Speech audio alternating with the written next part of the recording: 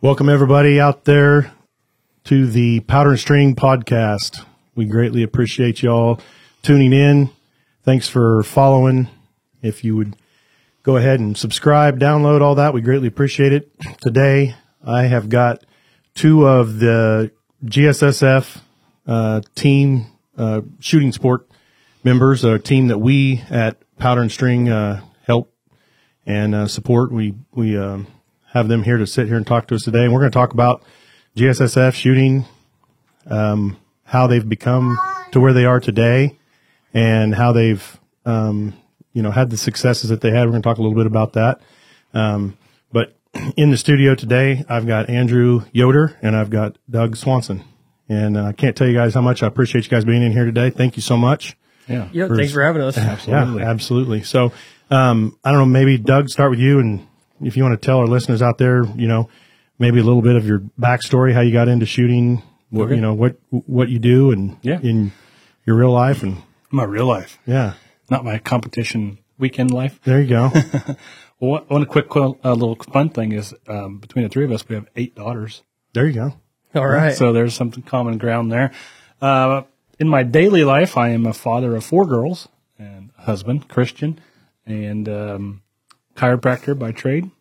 Second generation, one of those. My dad's a chiropractor, 45 years. And I specifically specialize in kids and families. Kind of been my passion. Andrew knows all about that. He brought his kiddos in. And that's fun. I'm a big kid at heart, so getting to take care of kids and having fun with them it's a blessing. When COVID happened and everybody lost their friggin' minds for a year, even if you believed it or didn't believe it or whatever you want to think about that. That's a whole nother direction we could go. But basically, podcast. Nothing was open, right? Right. The world was being very cautious. And so we live on 10 acres and I just started shooting. I had a Glock 34 at the time. One of my buddies said, "Hey, do you have a 22 rifle?" And I was like, "No." He's like, "Let's get one. Let's start plinking." So I got into it, man. I got hooked. And so I built out my own home range. It's now like 150 yards. You can shoot and move, and lots of steel plates been purchased. And so you mean to tell me, and I've known Doug for a couple of years now. Yeah. We opened the shop. We're coming up on our 2-year mark, and I think I knew of you before that, but didn't. I would say I definitely didn't know you. I just knew of you probably because you're a chiropractor, and my cousin, who's also my best friend, is a chiropractor here in town, Dr. Goodrum. Okay. So I think that's why I knew the name or knew of you. But you mean to tell me that you've only really been shooting for 2 years, 3 years? Yeah. Wow. Self-taught. I actually am left-handed, right-eye dominant, and after I learned what I needed to do, I taught myself to shoot with my left eye by closing my right eye for 6 months. Now, I literally could go out my back door and shoot every single day if I wanted to, and I did. If you had to guess how many rounds you think you shot in that 3 years,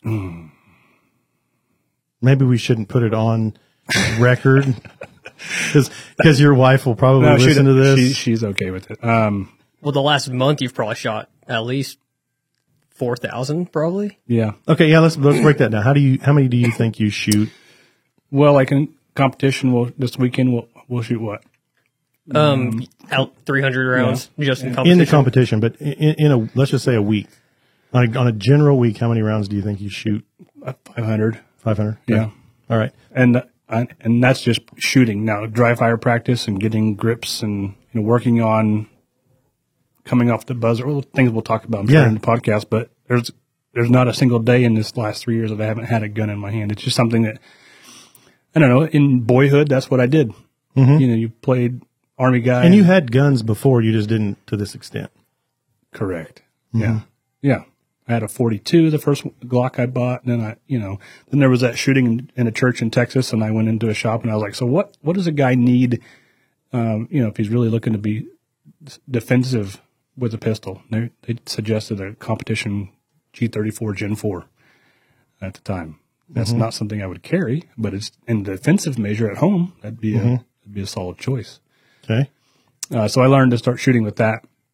So I didn't mean to interrupt you, but when I here I am sitting with you and we see each other now, probably I would say on a weekly basis.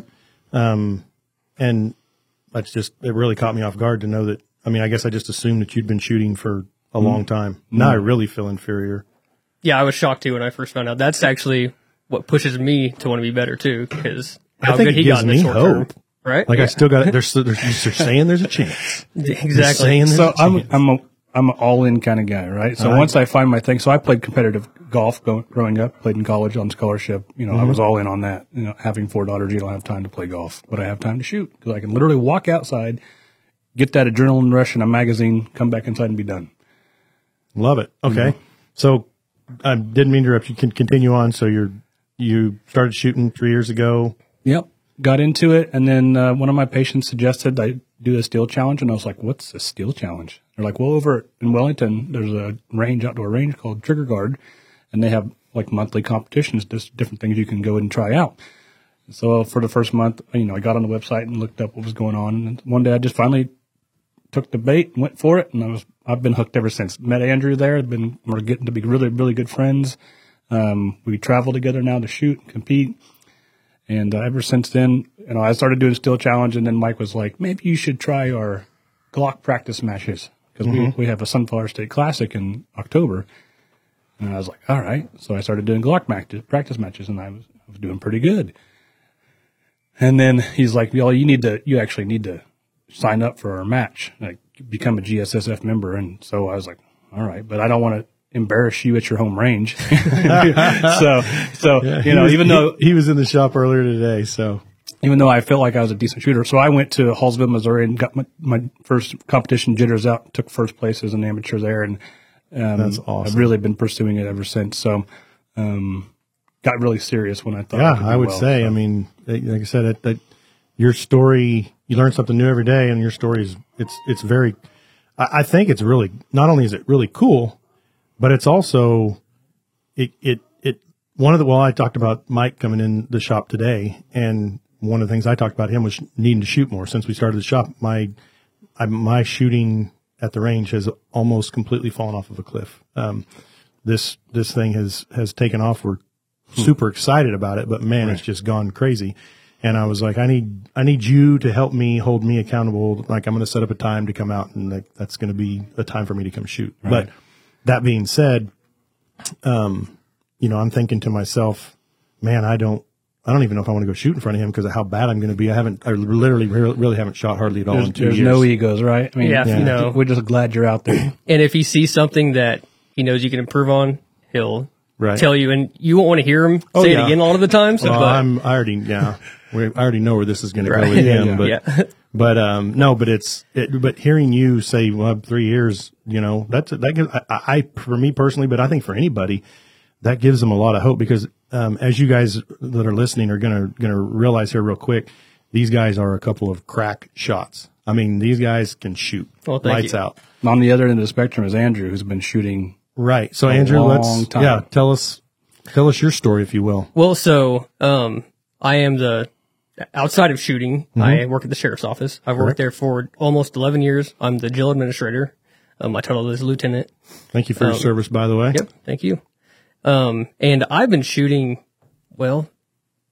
since about 2010, 2009, 2010. I remember Dad went to, I think it was a GSSF shoot, and did really good. He was talking about how he was shooting these plates down really fast. And when he was talking about these plates, I thought he was literally shooting plates. So I was like, cool, he shot these plates. And then we started going out in what is the range now. It was just his backyard. There was just a railroad berm, 10 foot tall we were shooting at. He set up like a mock GSSF course. I don't think we had a plate rack at the time. So I always could shoot pretty good. And for the listeners that are out there, if you've listened to all of our podcasts, our number one first podcast we recorded was with your dad, Mike Yoder. And so he's the owner of the Trigger Guard shooting range, located here in Wellington, Kansas. So, yep. And that's in his backyard. It's been open to the public for probably like 10 years now. So, I'm not sure. But yeah, we started doing that. And then I think the very first competition I did was, the Glock indoor shoot, which is just a stationary target. It's moved from 3 yards all the way to 25 yards. It's timed from 15 seconds to sometimes 30 seconds. And then I did a couple of those, always did okay. But then we started going to the Glock outdoor shoots, and I was always like middle range shooter. And then started improving. I had goals, like it's all timed. It's with time and penalties. And my goal was always to get to 100 seconds. So finally I did that. I started getting better and better. Then after like my 6th or 7th, GSSF shoot, I made master, and then that really got me going. But then I kind of lost interest in competition shooting. I would still do it, and I was still pretty good. And then we started doing the still challenge out there. And the still challenge is, how we do it at the trigger guard is there's 5 stages. Each stage can, consist of 5 different targets, and they're in different formations. And then you take your best 4 strings out of 5, and then you compile that time together, add it all up, and I started using a 22, just an old, like, 1970s Ruger 22, and I was out shooting everyone doing that, so I was like, man, okay, I really like this. So I started kind of getting more into it, started usually taking first with that, and then really didn't get real serious up until about a year and a half, really until Doug kind of reached out to me, and he was, I saw how serious he was, and then we kind of push each other, I feel like, and then like the last year and a half, my times have improved crazy. There's not a day where I don't pick up my gun, dry fire. I'm constantly dry firing, trying new things, working on my trigger, just any little thing that would give me any sort of improvement, which really the main thing is going out there and shooting. Actually, consistency. Yes. Going out there and shooting is the main thing. Because most of my guns are just stock. I don't have a lot going on with them. And one reason is because the GSSF Glock shoots, they have different categories, and there's only one category where you can shoot an unlimited gun, where you can do pretty much anything to your Glock. And I don't shoot in that division, so the most I do to my like fastest gun is put a red dot sight on it, and then I have the new Glock Performance trigger. Thank you, by the way. Yeah, you bet. We were lucky when we always work hard, here at Powder and String to get inventory in that you can't find anywhere else, or it's really hard to find other places. And so we were able to, land a pretty good chunk of those. And we were like the first people to get them, I would say, that I saw. Like, I think I reached out to you and said, hey, be on the lookout for these. And you're like, bam, here they are. And I actually just this morning got an email from a sheriff in Georgia saying, hey, I heard you might have some of these in stock. And I said, well, yeah, we got a few left. And awesome. Of course, we're still, we're always trying to get things that you can't get anywhere else. And we feel like we do a pretty good job with that. And it's, but yeah, we got some of the performance triggers in. You guys loved them. Yeah. Yeah. They're awesome. So he said you wanted to beat 100 seconds. Yeah. Can you tell him what you shot in our last practice match with your G44? It was like 36. So I think my record is like 36, 38 seconds. So I went from being barely able to shoot 100 seconds now down to... you made a goal that you wanted to get under 100. Yes. I think you said over 100 when you said it the first time. Yes, I misspoke. I wanted to get under 100. Under 100. Yep. The lower the time, the better. Yep. Okay. So now you're shooting... consistently, probably low 50s, high 40s. But every once in a while I'll get like a good low 40, or with my 22 sometimes in the 30s. So, and that's, I would say more, my average is more like mid 40s, high 40s right now. So if we can consistently get under 40s, we're going to do pretty good. I think both of our goals is to be sub 40 seconds. And if you can do that, you're probably top 10 in the country. That's just awesome. And my last one, I was at 40 seconds on the dot, pretty much. So we're edging into the top 10 guys. That's awesome. And we're super proud to be a sponsor for your guys' team. And, so your guys' team it's a 4-man team? 5. Yes, there's 5 right now. 5-man team. So it's us 2, Lisa Supon, Rusty Ulmer, and then my dad. Right. And obviously your dad's the weak link, and you guys have to help pull him along and everything. We're sorry, but by default, we feel sorry for the old man. Well, he gets upset with us because we try to shoot like 1,000,000 miles per hour, and he's like, consistency, or he's all. He can shoot fast too, but he's really accurate. And that's one thing that helps me out. We were out practicing the plates the other day, and I was like, I just want to see how fast I can go out of control. And then we were doing that, and I was missing like crazy. And I said to Andrew, I said, I'm going to slow down. I'm going to get in control. I'm going to hit every single one of them. Here comes his dad. He's like, listen, guys, I don't want you going out of control. I said, I just told him that. I said, I figured out what I couldn't do. Now I want to know what I can do. But I had to find out where that breaking point was so I can bring it a little bit under that and still be fast. And, experimenting. I was a half a second faster by going too fast. Then figured out what that happy medium is, that you can be fast but accurate. And I wouldn't have known that had I not missed a bunch. Exactly. Right. So. And so a lot of what we were practicing that day was the plates. And the plate, it's Glock the plates. There's three different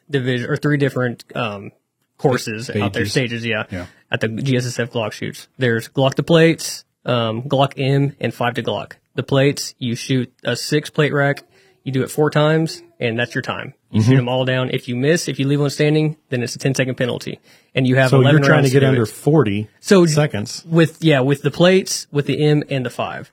Yeah, so if you're trying to get under 40 and a missed plate is 10 seconds, you're done. Oh, yeah, it kills you. For sure. Yep. So it sounds like the old man might have some kind of idea with regards to if you miss one, you're done. Well, but you get 11 rounds to get 6 plates, so you potentially have one shot makeup. So like one of my goals is to shoot the series of 4 in a total of 10 seconds. Okay. Right. That's pretty fast. So you're shooting 2.5 seconds. So from low ready, hear the beep, come up, have your first shot off before 1 second, potentially between 1 second, 0.6 seconds, and get the remaining 5 shots off before, 2.5 seconds. Yeah. So it's moving pretty quick. And he's more consistently shooting the plates faster than I am. I mean, we're pretty neck and neck on most things, but I think he usually edges me out with the plates. Usually, I think he's more consistent knocking them down. My problem is I'll miss, and then I'll just start pop, pop, pop, pop, pop, and then I have 1 round left. So, which I almost always knock them all down. But I'm getting a lot better at that too. And that's one thing where if I just take my time, slow down, don't think about anything else, just watch the front sight, knock those plates down, I'll knock it down in again 2.5 seconds. Yep. Right. And then this past weekend, it's awesome because we have variable different competitions. So we have Steel Challenge, we have the Glock practice match, we have run and gun. Sometimes we have 3-gun competitions. All things that his dad puts on out there gives you versatility and types of shooting. So this guy broke one of my records that I held at the range this past weekend. And guess whose record I beat? Mike's. Yep. Yeah. Sure, so there's a little bit of competition. Oh, yeah. If you can't pick it up, if the listeners can't pick it up, there's a little bit of competition, and these guys are competitive and driven. Yep. Focused. Yeah, I mean, for sure. And it's nice that Rusty puts those records out there for us to see what is possible to break. Right. And for our listeners out there, we hear GSSF shoot, we hear matches, we hear that there's competitions and stuff. Give a little bit of insight, if you will, with regards to how many shooters are at one of these, maybe where you guys went to, what locations did you guys go to last year? Where was the last one we went to? Was it San Antonio? The Blackhawk shooting range? Yeah. But the biggest one we went to last year was tossed up between Dallas and Oklahoma City. Right. I'm pretty sure Oklahoma City had the largest turnout in the nation. Red Dirt Classic, I think it's what it's called, a Red Dirt Shootout. I think it was at least the large, if not in the nation, around that area. Midwest. Yeah, the Midwest area. I think there was 600 or 700 shooters. Yeah, and there's a whole lot. And there's 600 entries, which some people shoot multiple entries, but out of 600 entries, that's probably at least 300-400 people. So there's 300 or 400 shooters, but you can enter as many different divisions, if you will. Correct. And there's like 7-8 different divisions. Could be more. I think 9 or 10. Okay. Yeah. So there's 9 or 10 divisions. And last year you guys went to Oklahoma City. What other big shoots did you guys go to? So I did Missouri, Hallsville, Missouri. Then I did Wellington. Then we both went to Oklahoma City. Then we both went to Dallas. And we went to San Antonio to close out the year. Yep. And then we have College Station, Texas, end of March. That'll be our first outdoor. Yeah, College Station and down by Bryan. Bryan and College Station right together. We've been down there. Texas A&M. Yep, exactly. So out of those shoots, how many of them did you guys place in? All of them. Yeah, we placed in all of them. I think the only one that I didn't get at least one first was, I think, the Dallas, but I got second, and I think third, something like that. Okay. And I'm trying to paint a picture here for the listeners out there so they can get in their mind exactly, how competitive the shoots are, but also how much success you guys have had. So you went to these different shoots, and how many total first place did you guys get in all the shoots that you went to last year? Oh, Do you know how many you had? So since I started as an amateur, so when you go, you're obviously an amateur, and you have to have 3 first place finishes to graduate to the master shooter in GSSF, which stands for Glock Shooting Sports Foundation. And there has to be enough amateur shooters, I think 10, in your division. At the shoots that you at play the shoots first? that you're at in the division you're shooting. So let's say you're shooting what they call amateur civilian. All right, there has to be at least 10 amateurs, and if you take first place, then you get what's called you get issued a pistol certificate. So you basically win a Glock, and that's one of your 3 wins that helped move you towards master. Well, the first 2 shoots I went to, I took first as an amateur, but there wasn't enough amateurs to get issued a pistol certificate, so they just gave me a cash prize. And so I had first places as amateurs, but not moving me towards my master status. But they didn't get you to the masters. Right. And so those shoots, how many shooters would you say were at those? Obviously there wasn't enough amateurs, but in my divisions that I like to shoot in, there was like 9 instead of 10.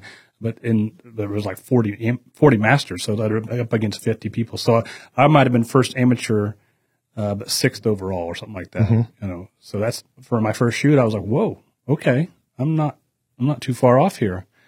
Except for the guy that won it, absolutely murdered everybody. His times were the fastest I've ever seen. So imagine you go to your first one, you do your personal best, but the guy has the greatest time in history at GSSF, and you're like, okay, so I'm doing great, but then here's now the new goal, 30 seconds. But this guy was the guy that was like a professional in USPSA and all these other things, so he just never shot a Glock shoot before. So I think they ended up making him a master based, and he may have made it after winning those. I don't know how many divisions he was in. Clearly he should have been. Yeah. But yeah, so I think I took first in at least 5, 6. If I wasn't first, I was second. And with the 5 first places, you've had, it sounds like many seconds and thirds. Yes. Okay. And that's just up until, like the last 2.5 years or so when I really took it serious. I've been, it's been showing. Yeah. And so GSSF is, they're not super like, it's all about competition. It's more like they want, my wife shot in the one in Wellington. She signed up, became a member, and was able to compete as an amateur female.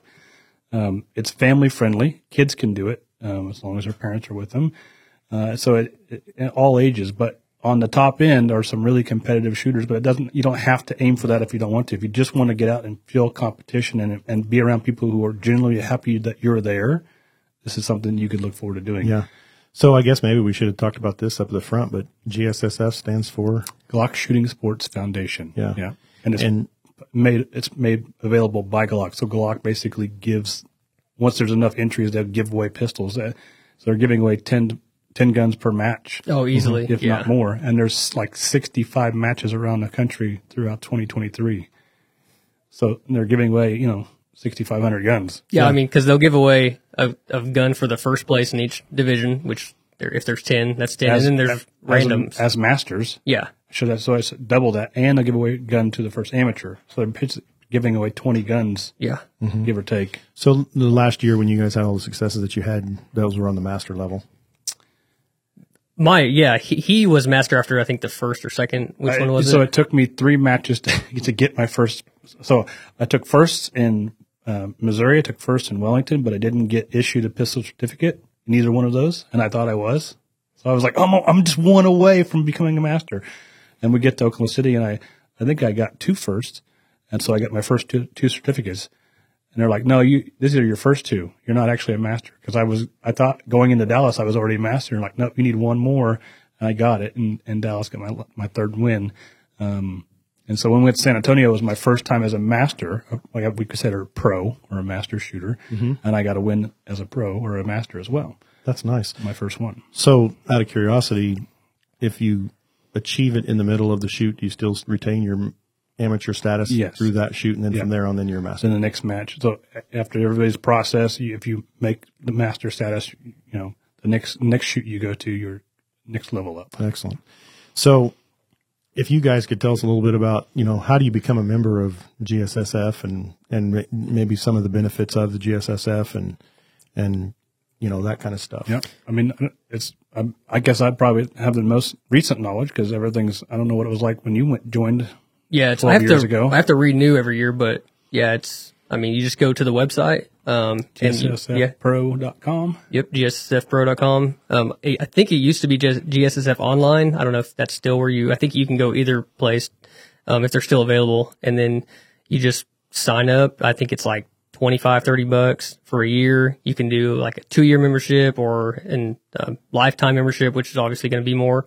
And then with that, you get a Blue Label pricing certificate. Mm-hmm. So you can go to any Blue Label dealer and get a Glock at a discounted price. Yep, powder and string. We're a Blue Label dealer, and so you come in with your certificate and you get a gun. Maybe you can describe to people what Blue Label is, because outside of GSSF, I'm not aware of anybody else that's allowed to have Blue Label pricing as a customer. So I would tell you that that's the case to the best of my knowledge. Obviously, so Blue Label with Glock and really with just about anybody is any of the manufacturers, if you will, is they've kind of expanded it as they should have to include first responders, military, all that kind of stuff. So, but in my opinion, and I've said before on podcast, I'm not a Glock guy. I like Glocks, but I'm not, I'm not like Mike Yoder and I wear their underwear. Yeah. But, that was intended pun. No, I'm sure. And it's true. Yeah. And it's true. Yeah. I don't doubt it.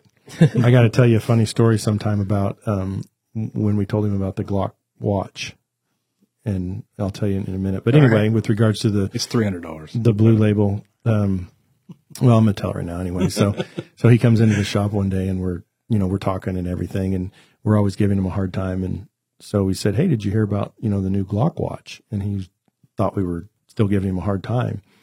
And we're like, no, really, it's real. And he doesn't believe us because we're, always joking, back and forth and everything. And so we have to pull it up and show him for real. And he really thinks still that we didn't, like, we made we had this. He still doesn't believe us. Like, yeah. Even though we're showing him on the screen, we pull our screens up, and our screens are set up for our listeners. Are set up to where if you're at the front desk, we can flip it around so that way the customers can see what we're looking at to help them, select, parts or guns or whatever. And so I could tell that he still didn't think it was real. And so as he's starting to walk out, one of the other guys said, "Well, the one thing about it is it's perfect twice a day." And wow. And we were doing it just to give him a hard time, but he didn't. So then he really didn't believe us. And I literally had to go out front and tell him, I'm like, "No, hey, I'm being for real. Like, it really is a real deal. We were just giving you a hard time because it's Glock." And I say that to be funny, but no, Glock is a great weapon. It's it speaks for itself. It's awesome. But with their Blue Label, I believe that they handle it the best of any of the manufacturers out there. They're very strict with their policy, as they well should be. I wish other companies would follow that because, as a dealer, that's what we're trying to do is we're trying to do everything on the up and up, and we want it all to be right. And so, basically Glock will, allow Blue Label, law enforcement, military, the ability to buy 2 pistols a year at a discounted price. And when I tell you it's a discounted price, it is heavily discounted. Yeah, it is. It is a very, very, very good price. And then as a GSSF member, you get a certificate. One certificate per year that you're a member every year. Yep. And you get the same discount as the LEO. It's the same, but there's a little bit of a tweak, and I can't remember off the top of my head. But it's basically within dollars of exactly the same. Okay. It's a great deal. So even if you go to the matches and you never win anything, every year you're going to get a massive discount on a Glock pistol if you want it. The discount, I'm going to have to say, is probably at least 4 times the value of what your membership is. Oh, for sure. Yeah. So it's a pretty good deal. And that's, with being a member, you have that, and then you also are able to enter into the Glock indoor shoots, the GSSF indoor shoot, and the GSSF outdoor shoot, which is what we primarily do. And Glock also does something really cool where, like, in San Antonio, I won a couple of pistols, and I basically, at this point, have, 17 on Glocks. So who's keeping count? My wife. But So there was one I didn't need. It's kind of weird to say, but I didn't need it. So there was a young patient of mine who had just gotten married, and he was carrying an old revolver. And so I recognize that he's a man that understands that he's designed and created to protect people, his wife. And I just asked him one day, he's like, what about a Glock? He's like, I've been looking, and this is the kind I want. And so I won one. And so what GSF will allow people to do is if you become a member and I have a pistol certificate that I don't want, I can issue it to you, and it transfers from me to you. Then you just go to the FFL, so it would come to your shop, and Kip would come in and take the Glock pistol that I won, and that's now his for no cost. Yeah. Just the cost of the membership. So $25 that person. So this is a way for me to increase the 2A community by getting them becoming members, and I can issue pistol certificates to these people for pistols that I may win. So that was a blessing to him. He was very excited. He still hasn't got it yet. I think he's going to get it this month or something like that. Mm-hmm. It takes a little bit of time between issuing the certificate and coming directly from the Glock factory. But that's another benefit that we can help perpetuate this 2A community and help people understand that. Yeah, and get into the importance of shooting and competing if they want to, and protecting and using their Second Amendment rights. Absolutely. And along with the GSSF membership, it's not just the certificate. You also get material and safety stuff with regards to the shooting and all that. There's a lot of additional added value. You can go to a class that Glock puts on in Smyrna, Georgia. Both Andrew and I did the Certified Armorers course. So in your situation, you're able to do that because you're within law enforcement. But me as a civilian, I wouldn't normally be able to do a Glock Certified Armorers course. But because I'm a GSSF member, they allowed me to take the armorers course, just like your gunsmith. Yeah, so we have guy up front too. Yep, we've got our gunsmith. We have two people in the shop that are actually Glock armors, and so it's a great benefit as well, because those courses they're not easy. No. It's a 8-hour course, I believe. Is that right? Yeah, I believe it was one 8-hour course. Yeah. And I mean, they go in and you have to take apart the Glock, put it back together. I mean, all the way down like 20 times. Mm-hmm. I mean, when you leave, you know exactly how to use that Glock, how it performs, and it's a really good course. Do you know who the first person to put theirs together was in the class? Sounds like a competitive person, if I had to guess. It was me. I was in the front row, so I wasn't paying attention. I was in the row behind him. I was watching him the whole time. I'm faster. Yeah, I love it. Yeah. No competition here. None. So I was told, because I have not gone through it, I intend to do it this year. I wanted to have a couple of our other staff members do it before I did. But I was told that they'll take a Glock apart and put pieces in a box or whatever, and then you have to pick it apart. Is that true? So that is for the advanced. Oh, for the advanced course? Okay. Yes. Yeah. I was being told that story, and I was told that they even mix like different generations. Yeah. And once you get into Glock, you'll be able to pick those things out. I mean, it becomes pretty obvious to the Glock fanboys what parts go in what guns. The hardest part is apparently, because I haven't taken that course yet, but I do want to, is there's different things the Glock Armorers class has to help you determine whether things are functional within the gun. Mm-hmm. So they may make you think that this gun is dysfunctional, but if you're not paying attention to the certain tests they have you do and listen to the sound of different things, you may be looking for a problem that isn't actually there. And that's one of the tricks apparently they do. So it's kind of fun.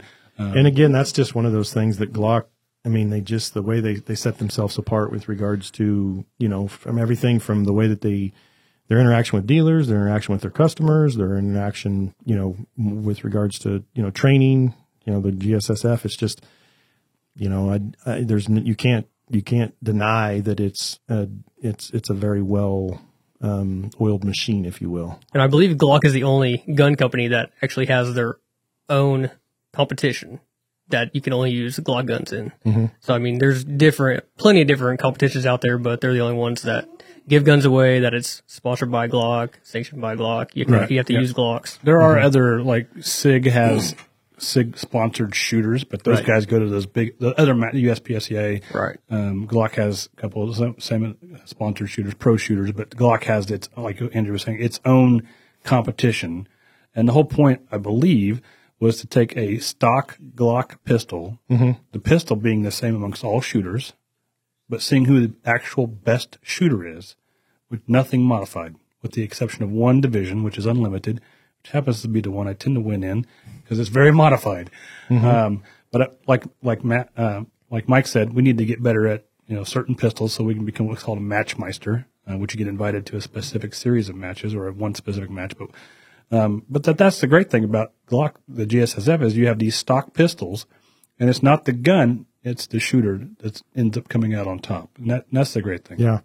Yeah. And that just shows that the skills are there and the basic fundamentals. And again, there's the same echo of the same thing over and over and over that we're talking throughout our conversation here is that, competition and all of that is definitely, here, and you can even feel it, hear it. Yeah, for sure. But it's the fundamentals. It's the same thing.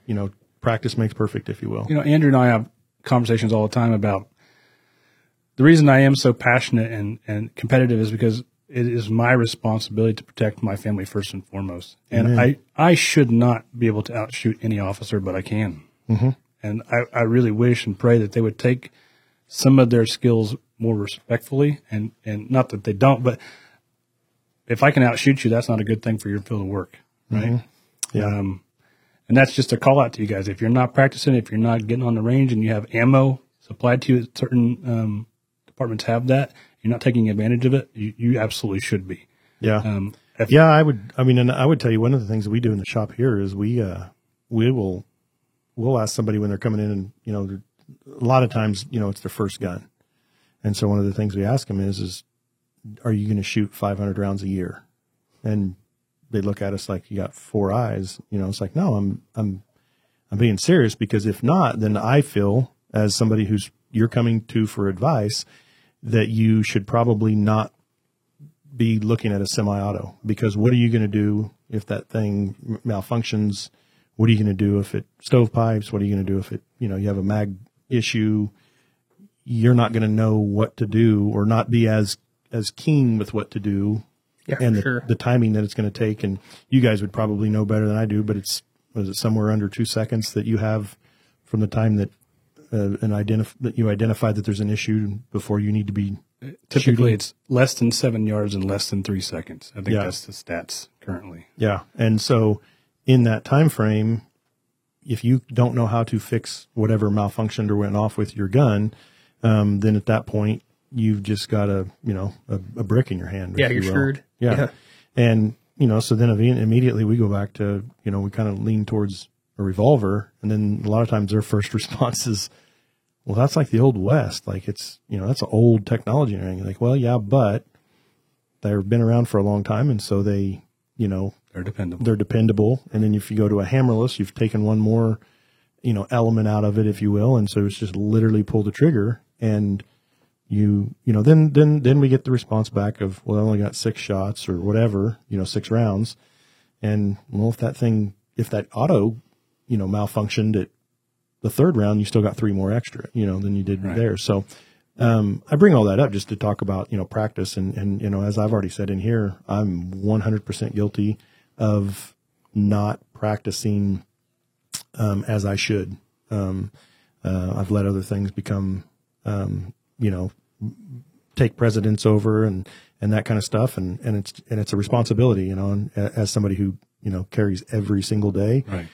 For 14 years, I definitely should be, practicing more, and I'm going to make it a point. And there are tools that a guy could use. I have what's called a CERT pistol. It's basically a red gun, so you can absolutely tell it apart from any other gun. And it shoots a little laser beam, so you can get what we call your reps in. Work on your grip, work on your presentation, work on your trigger control, without having to rack a slide every time, which is fine. And then there's things called pro mags. You can stick like in a Glock. There's different things that you can do to, just spend a couple minutes every day just getting familiar with your operation of your gun and getting familiar with it. I have friends that taught me, like, every time I pick up a gun, it just doesn't feel right in my hand. Well, one, it may not be the right gun for you. So you need to find the right one that fits your hand, your eyes. And two, if it doesn't feel familiar to you, it's because you're not holding it enough. And that sounds really weird, but you need to become familiar with that tool. So that I 100% agree with you. So should you ever need it or to use it, you know what you're doing. Let me ask you guys something, because this is something that at least for myself, I'm not gonna tell you my answer until afterwards. But Andrew, do you, when you go to the range to shoot, and we already all talked about our everyday carry, before we got started here today, we're all carrying different, firearms, if you will, but do you carry the same everyday carry gun every day?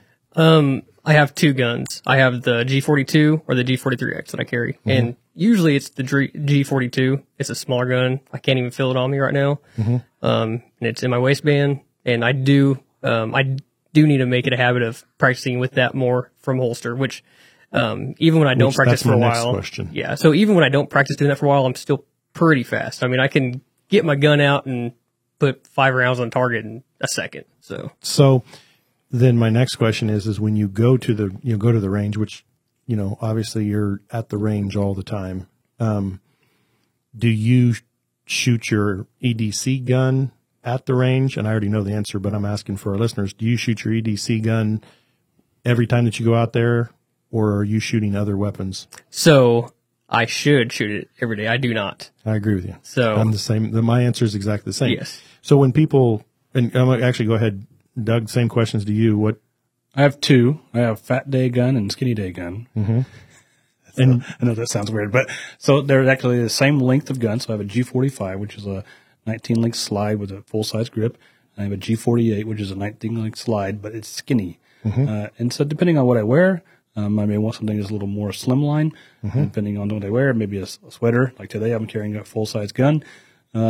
But it's got the same optic system, so when I look through it, it looks the same. It's got the same trigger, so when I pull the trigger, it feels the same weight.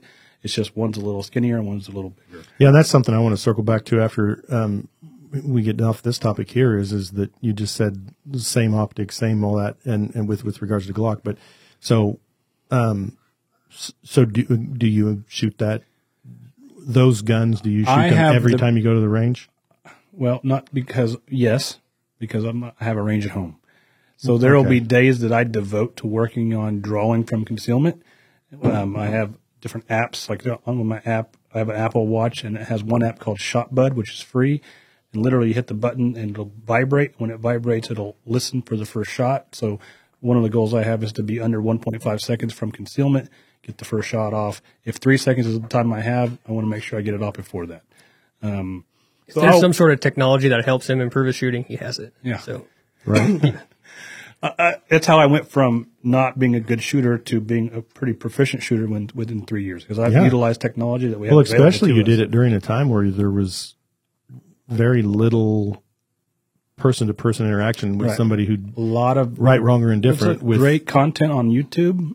I joined Warrior Poet Society. It's an online thing you can join.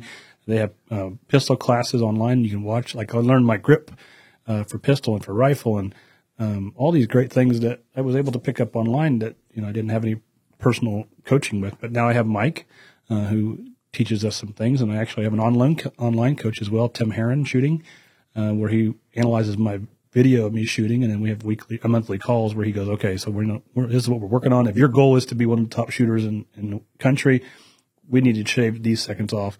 And of course, the things I'm working on, Andrew, is what we're really good at. So, like you said, competition. Right. Yeah. So a reason I bring that up is because we get asked all the time, and we released a video recently on our YouTube channel about what is the best everyday carry. And my answer to that is the best everyday carry is the one that you're going to carry. And there are all kinds of different opinions out there, and I'm not going to say that some of them are right and some of them are wrong, because it's truly an opinion. You've got people that will come in that are going to carry a 1911. That's their everyday carry. And the reasoning is, anywhere from, well, we've run 2 world wars with it, and by gosh, you don't need to change anything. And, to a point, they're right. Great weapon. Reliable. Own one. Reliable. Fun to shoot. Everything about it is, awesome. Heavy. However, it's heavy. But because it's heavy, it also helps with recoil, also helps with getting back on target. Then you go down the rabbit hole of, the 1911 should only be in a 45, right. But then if you take that over and put it into a 9mm platform, boy, the enjoyability of shooting a gun does not get much more fun than shooting that 1911 with 9mm. And then from there, you've had the offspring, the change alteration, whatever you want, of the 1911 into the, the coin 2011, right. Double stack. Yep. Gun. And again, very enjoyable gun to shoot. If I'm going to the range to shoot, that's the gun that I'm going to shoot for fun. Right. And I would recommend, shooting the gun first, going out and shooting the gun, putting with regards to the everyday carry. Yeah, for sure. Before you actually buy it. But on the other end of the spectrum, Andrew talks about how he can barely feel it, but he feels it. It's not the most comfortable thing to carry. And that's where I'm going with the everyday carry is that if you're carrying that heavy gun, that 1911, if you're carrying that 1911 every day, and the goal is not to ever, hopefully, ever have to use it. But if you did, you've got it. You're ready if needed. Well, if you're not if it's so heavy, are you going to, I'm not going to put it on when I run to the, convenience store real quick just to grab, or go to the grocery store, grab a loaf of bread. I'm not going to put it on there. It's, nothing's going to happen. And that's, Murphy's Law. That's when you're going to need it. Those are the times that scare the most, when I'm like, I forgot my gun. Dude, nothing's going to happen. I'm going to go in and out. And I went on vacation last year to Florida and flew. Felt naked the whole time, didn't you? And what's really, really crazy and scary, and I 100% the good Lord was looking over me. My wife was with me. We had been at this, it was Anna Maria Island. We'd been there for 2 hours tops. Didn't know the area. We were on a golf cart, ran and got some groceries and stuff. Started pouring down rain like no other. And we were laughing, we're like, heck, we're on vacation. Who cares? Let's just jump in the golf cart and go anyway. So we jumped in the golf cart, it had lights, turn signals. It was, dark, just, right at getting dark, sunset, and turned onto this street. And all of a sudden this guy pulls up right. And I'm talking, he was on the bumper of the golf cart, full blown honking the horn. And I'm talking torrential downpour. I mean, it was, you couldn't see in front of you. And so I'm like, hey, go around, put my arm out to the left. My wife's like, go around. And it went on for better part of over a quarter mile. And we're doing 5 to 7 mile an hour, maybe. Jeez. And this guy's just, I'm not talking honk. I'm talking laying on the horn, consistent, never let up. And so he starts to, go around us. And when I say he goes around, I'm in a golf cart and I literally could have touched the side of his car. And he cuts right back in front of me, slams on the brakes. I slam on the brakes and I bump into him with the golf cart because the golf cart, we only went a foot, but, I hit the brakes. And I immediately, in my mind, I'm thinking, oh, dang it, I haven't even been here 30 minutes and I've already ran into this dude. And how did I let this happen? And it's because it's raining. I just kind of stand up in the golf cart and lean forward. And as I lean forward, so I don't get wet, more wet than I am, and as I lean forward, I look up and this dude's already coming at me punches me. And the first reaction I had was I reached for where my gun was and it wasn't there. Jeez. And in the meantime, he hits me 2 more times. And then there were some people that were walking by and they came over, 3 or 4 guys came over. And then all of a sudden the guy, I don't know if he snapped or what, but then he jumps back in his car, takes off. And the irony of the whole deal, what was funny is that, I remember thinking to myself, if that's all you got, bud, you had me dead to rights and, you hit me 3-4 times and I'm still right here. Mm-hmm. Of course, my first reaction was I was worried about my wife because I didn't know if he had a passenger or whatever. And so we were right in front of the police station. It literally was right in front of the police station. So my wife's, this all happens in 45 seconds. And she's on the phone with 911 and, where are you at? We don't know. We're describing the building. And they're like, well, you're right in front of the police station. Just a torrential downpour. These other guys are standing there and they shut the entire island down, found the guy within 45 minutes. And, thank goodness he was arrested. But, I had a really good black eye and I guess a story. I don't know if it was good. But they caught him and, he's whatever. The system's going to work everything out from there. But the rest of that trip, I was literally thinking and praying and thank goodness that it happened the way it did because I would have had every right to protect myself and defend myself. And I'm pretty certain at 4 feet, even though I hadn't practiced in a couple of years, I don't feel I wouldn't have missed at all. And what's funny is my wife carries every day and she reached into her bag where she normally would have kept it and hers was gone. Yeah. That feeling of that naked feeling once you've carried for, 15, 17, 18 years now that I've carried every day is just crazy.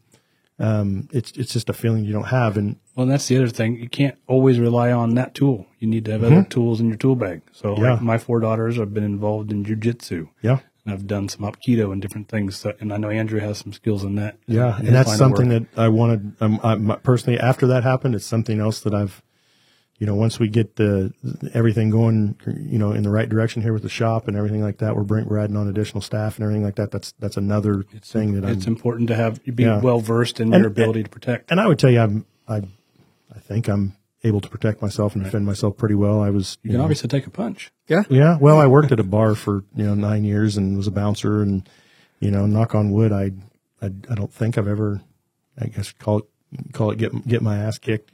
But, as you get older, man, that just sucks. Well, you didn't tell us what he looked like. I mean, I'm sure he was bruised up in black and blue after too, right? Yeah. No, actually, I never laid a hand on him. Yeah. I never threw a punch, nothing. Those guys jumped in to save you. Well, they jumped in and I had actually kind of turned towards my wife, so he was hitting me in the back of the head because she was to my right and he came up on my left side. And when I realized that I didn't have my weapon, then I just, kind of laid on her, not laid on her, but kind of grabbed her. Shielding her, yeah. Yeah, because I was looking to see if there was somebody else coming from the passenger side. And, it was just a really, really unfortunate situation, but yet it was a learning experience for me.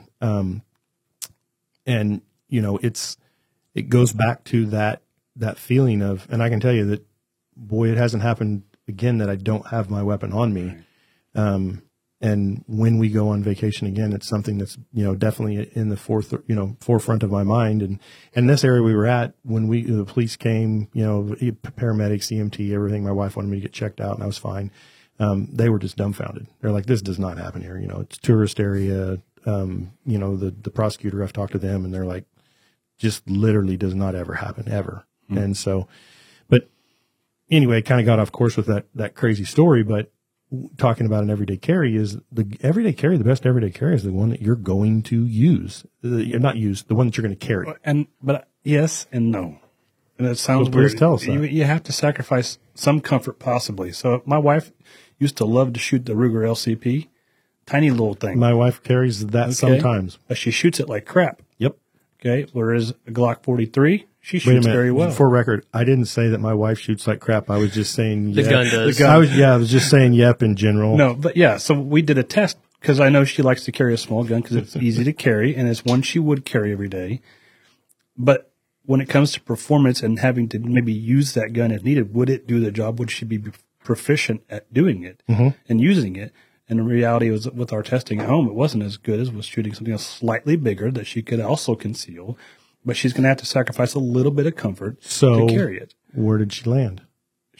We actually fell on a 43, Glock 43. So slightly bigger than the Ruger, still a little bit bigger than the 42, but not as big as like a Glock 48. So she has a G48 in her van. It's on a magnet, stays there all the time. She carries a Glock 43 with her wherever she goes. So very similar experience with my wife. Ruger LCP. Because of how small it was, comes with that little, soft-sided pancake holster. And she still will, carry it. And there's honestly, there's also times where if I'm with her, we're in her car, and, I want something that's more comfortable or whatever, then I'll grab that and throw it in my back pocket or whatever. Right. Something's better than nothing. Yeah. Obviously. But that's my point with when I started asking the question is, do you shoot your EDC every single time? That little Ruger LCP is not fun to shoot, but it's very handy and very concealable. So again, what's the best EDC? The best EDC is the one that you're going to carry, because if you're not going to carry it, then it's not there when you need it. Well, and Mike has, I know he said in the podcast with you, he has several guns that you can go out and test.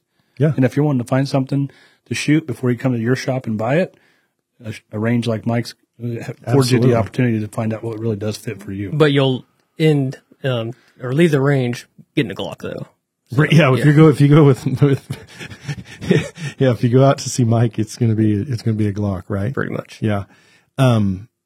So again, back to the EDC with both what you guys both said the same thing that I've said is that when I go to the range, if I'm going to have fun, if I'm going to enjoy shooting, which obviously all three of us sitting here, greatly enjoy shooting, I'd rather be shooting than I would, ever playing a video game or, really just about anything else other than hunting. I mean, that's kind of part of it though too, but, whether it be shooting archery or shooting, guns, I'd like to be shooting.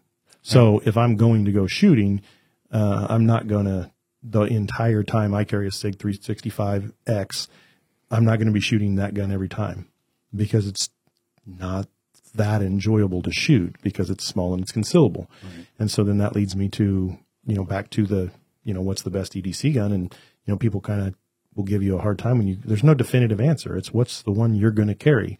If I'm talking to somebody who's 6'5", weighs 375 pounds, that 1911 that's not a big gun. Nope. And they can conceal it well, probably. And they can conceal it well. Yeah. But if I'm talking to somebody who's, 5'8" and weighs, 165 pounds, not pushing it there. Glock 42. Yeah, and that's exactly why.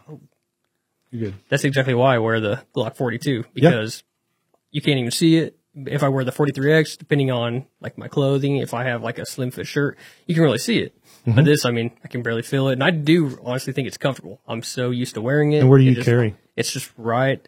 Appendix. Appendix right there. And so both you and Doug carry appendix? Yep, appendix in the waistband. Mm-hmm. And I carry back hip, if you will, my shooting side hip. For me, I used to carry appendix, and I kind of played around, just like probably you guys did. But the reason I fell with where I was at was the appendix worked better for if I was drawing, if I was going to have to use the gun, but it wasn't that comfortable. And so then I caught myself, leaving it in my truck more or, not wearing it as much. Right. And so that led me back to, I might not be quite as quick, but, it's not quite as concealable. But I'm going to carry it more. And I literally, once I moved to that, I've never, that's good. Never not carried it. Find what's best for you. Yeah. And then from there, I practice with it from there. I'm another big believer with regards to the EDC is holster, getting the right, good quality holster. And there's a ton of options out there. Lots of money can be spent on holsters. You could fill an entire retail shop up with holsters and not have them all, and you wouldn't be in business for very long. No. Thanks to Doug, he purchases them all and tries them out and tells me which ones are good or buys them to me. So you're right. Yeah. That's what having good friends are for. Like, hey, I tried all these. This is, between these and these. Yeah. Figure it out. And we, in the shop here, we carry, a number of different holsters, but for me personally, the one I carry is an Alien Gear. I like it because it's, comfortable.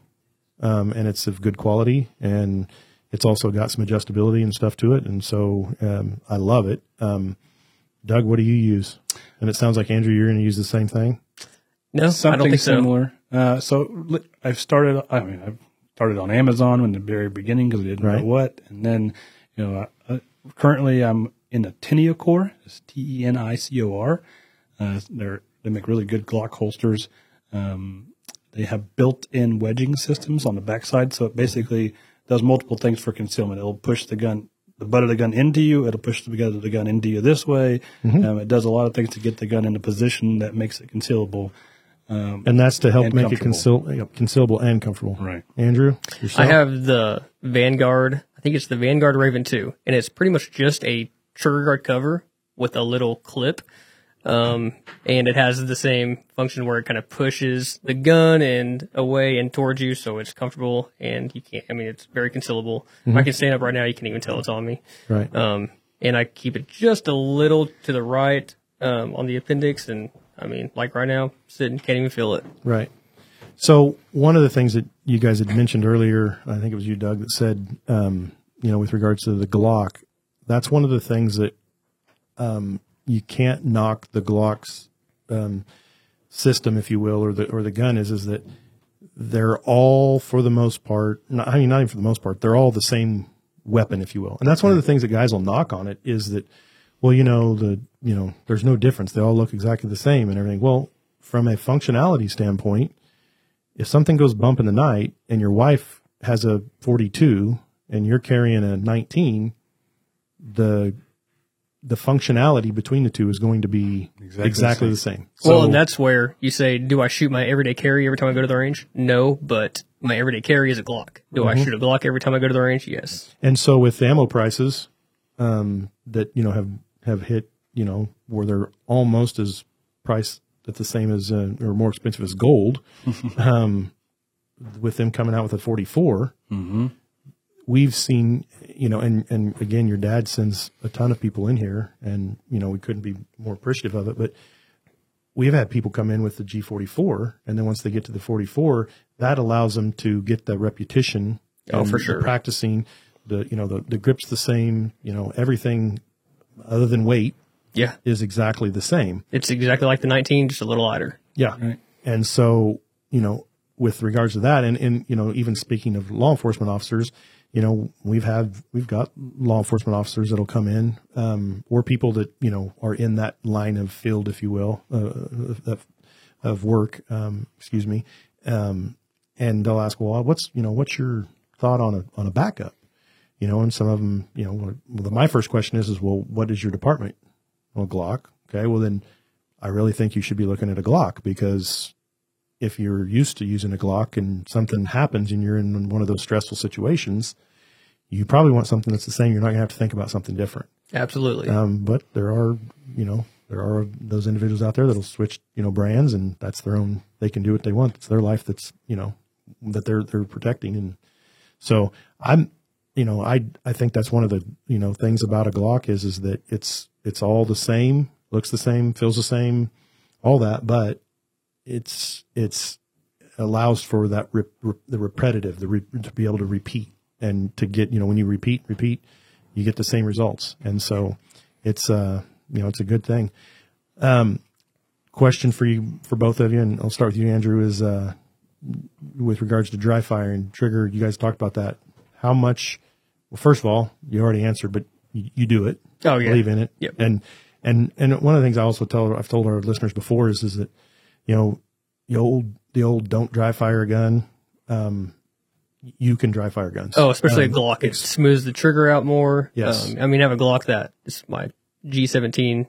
It was, I think, one of the first guns my dad won at the Glock shoots, and that trigger is so smooth, and it's obviously from dry fire and shooting live rounds. But dry firing is good for it. And I didn't dry fire today. I will, but usually at least 100 dry fire repetitions a day. Make sure I do it in my house, but I make sure So what are you my doing magazine, when you dry fire?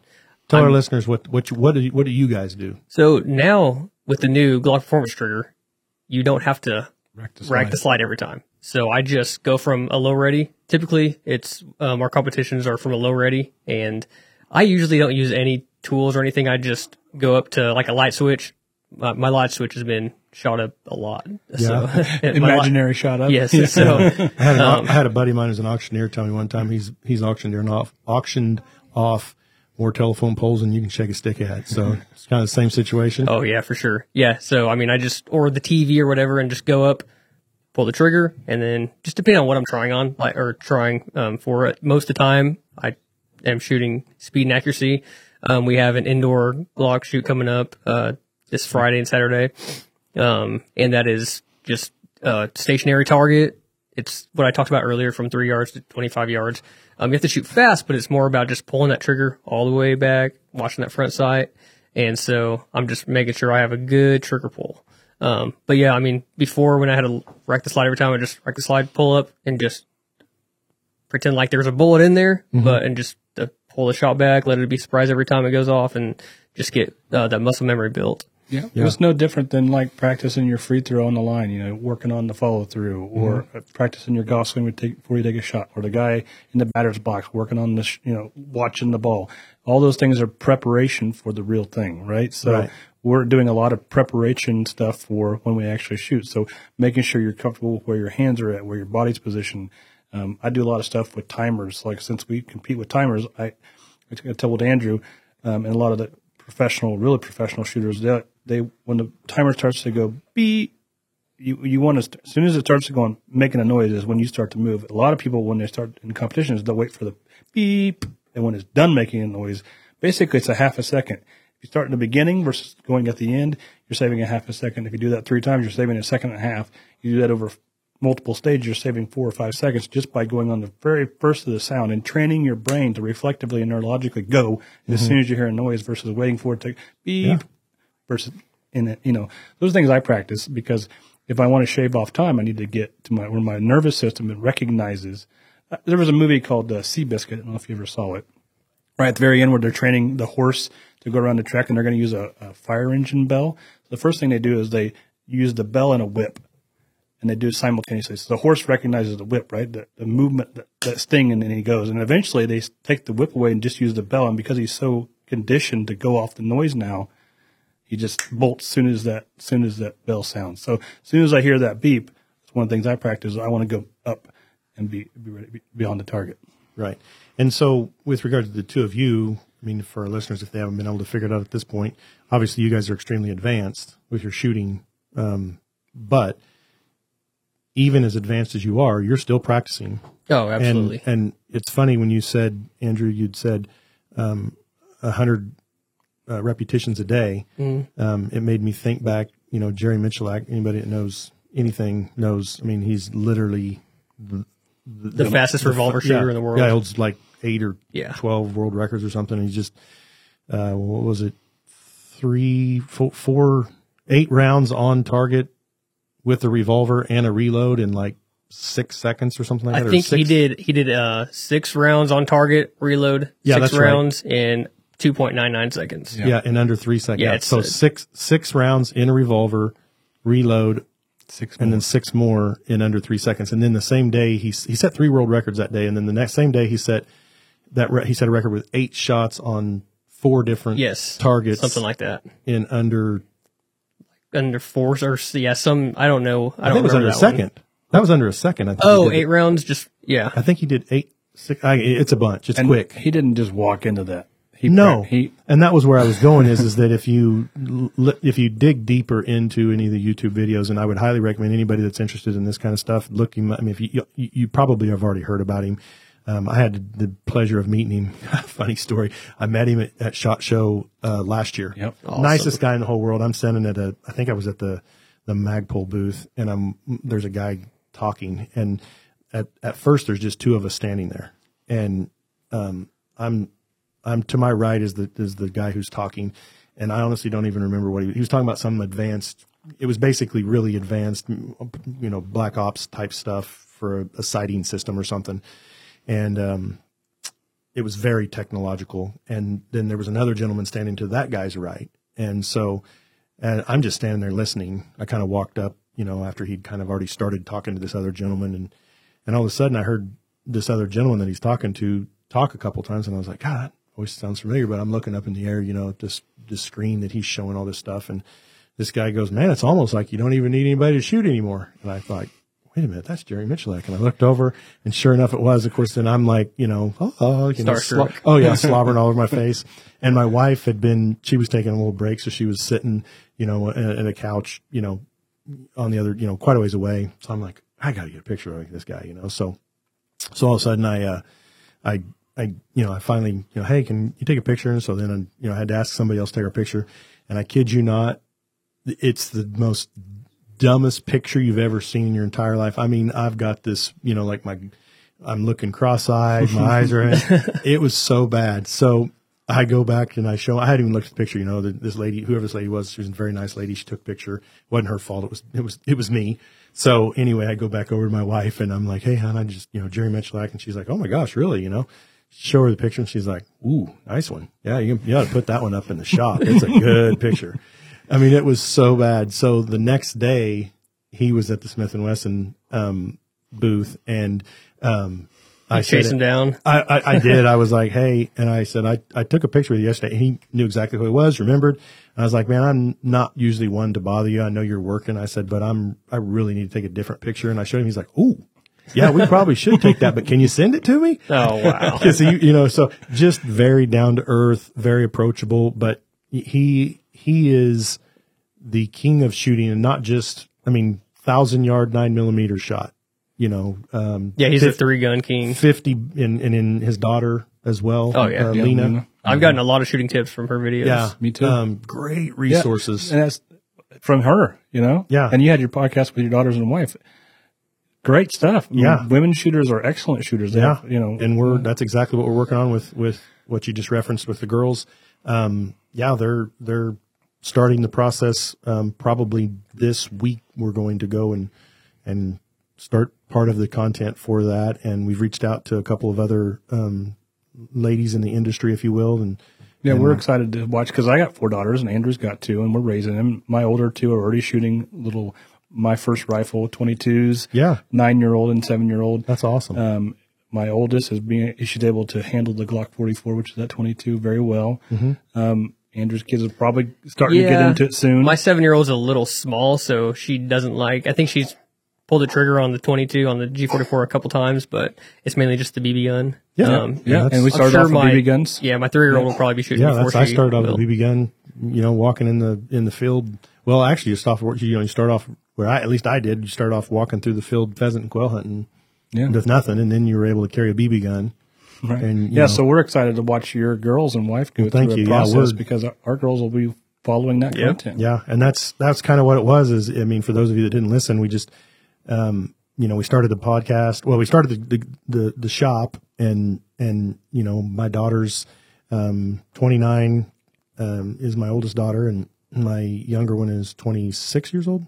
I'm probably wrong. She's probably 27 or whatever. I don't know. Anyway, and my wife, all of them, I couldn't have paid them growing up to go hunting with me, and then all of a sudden they both have kids, and everything changes. And we have the shop. We have you guys. We have your dad. We have our other pro staffers that that have their expertise in their fields, and they come to me a couple months ago, 3-4 months ago. I was like, hey, I want to get involved. I want to start learning to shoot. I want to learn.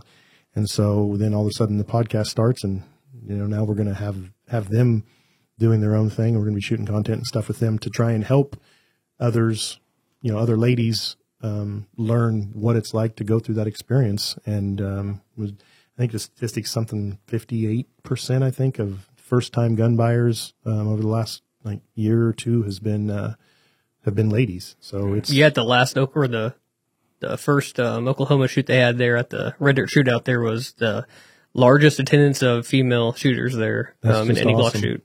I don't remember how many, but it was probably close to 100. I would say close to 100 female shooters. Yeah, and for the ladies that are out there listening, I think we've talked about it before, but maybe you haven't listened to those podcasts. Is that this industry, for the most part, there's always an outlier, is very welcoming, very ready to help, very ready to pitch in. And if you're a lady, there's so much information out there and people that are willing to, share their knowledge, much like you two sitting here today and sharing stuff, with them. So, well, and the word competition discourages a lot of people too. But if you go out to the trigger guard shooting range and do a steel challenge, all the ROs, the range officers running you through the course, if they notice anything, they may say something, but they're not going to put you down. They're not going to make you feel stupid. They're going to say, good job, regardless of your score. And if they notice anything unsafe or something that could really improve your shooting, they may say something. Yeah. But for the most part, it's just to have fun. You go out there, your first steel challenge, you may be the very last place, but you get hooked. You start going out more and more, and it's friendly. Everyone's having a good time. Absolutely. So it's all about. I know Mike prides himself on making sure that his range is run in a very respectful way. Yeah. And that the ROs are friendly. Had I gone my first time, and my experience would have been bad, probably wouldn't have gone back, but it was exceptional. And it's been that way every single time I've gone. I've been going for a couple of years. Good stuff there. I greatly appreciate this, gentlemen. It's been a fun blast having you guys sit here, and we're looking forward to seeing what you guys can accomplish. Yes. You and the rest of the team, what you guys can accomplish. And we are starting our own YouTube channel, GSSF Pro. We have one video on there right now, but one of our goals is to people who are interested in shooting these kind of competitions that we can teach. We'll have some footage of us at competition so they can kind of follow us, but also working from a timer. What's your grip need to look like? What are you looking at targets? How do you address this particular stage? We're going to put that content out. It'll be professional looking content, so that because when you go online right now and you look up those kind of competitions, there's just really not much there. Yeah. So we're a couple of younger guys who have some driving ambition to want to do well at this. And then you had kind of talked about that, and I'm super stoked and glad that you guys are starting that. So yeah, you want to tell them again what the GSSF Pro. That's the web page, or that's the page on YouTube. And then are you going to any other social medias? We can plug Trigger Guard, a Facebook page. Well, no, I'm just saying for your GSSF Pro stuff, are you going to have a social media pages, any Twitter or? At this moment, we don't. Like I said, we just had that one video, and it was just of us doing the Glock shoot, but it's going to be primarily focused at the beginning for. They're just getting it started. Yep, for the Glock shooting, and it'll be so when you show up, you don't feel like a fool, right? Like, what do you need to take? Like, what's required in your first competition? Like, how do you show? Because there's just not a lot of information out there, so we're going to be the ones that help people know what to do and do it well and be confident that they can show up and have a good time. Yeah, if you search it now, if you search anything about Glock shooting, there's barely any content, or if it's just somebody with a crappy phone filming. I mean, there's a few good videos, but there's not a lot. So yeah, well, that's exciting. I'm looking forward to it. And thank you. Again, I can't tell you guys how much we appreciate you having on the Powder and String, podcast, and look forward to seeing what 2023 and your guys' team is able to accomplish. Yes, thank you very much. I think we have like 10 matches lined up for the year. That's awesome. That we can drive to. Yep. Unless of course, you want to sponsor flights and. Yeah. Well, there's always room for discussion. Right. Right. And put me on the spot like that. You're about as bad as Dylan. Yeah. All right. Well, hey, thank you again for being on here. Thanks to our listeners. We greatly appreciate you guys tuning in. If you would, please go like, subscribe, download our podcast. We need all the help we can get. And until we talk next time, thank you very much. Appreciate it.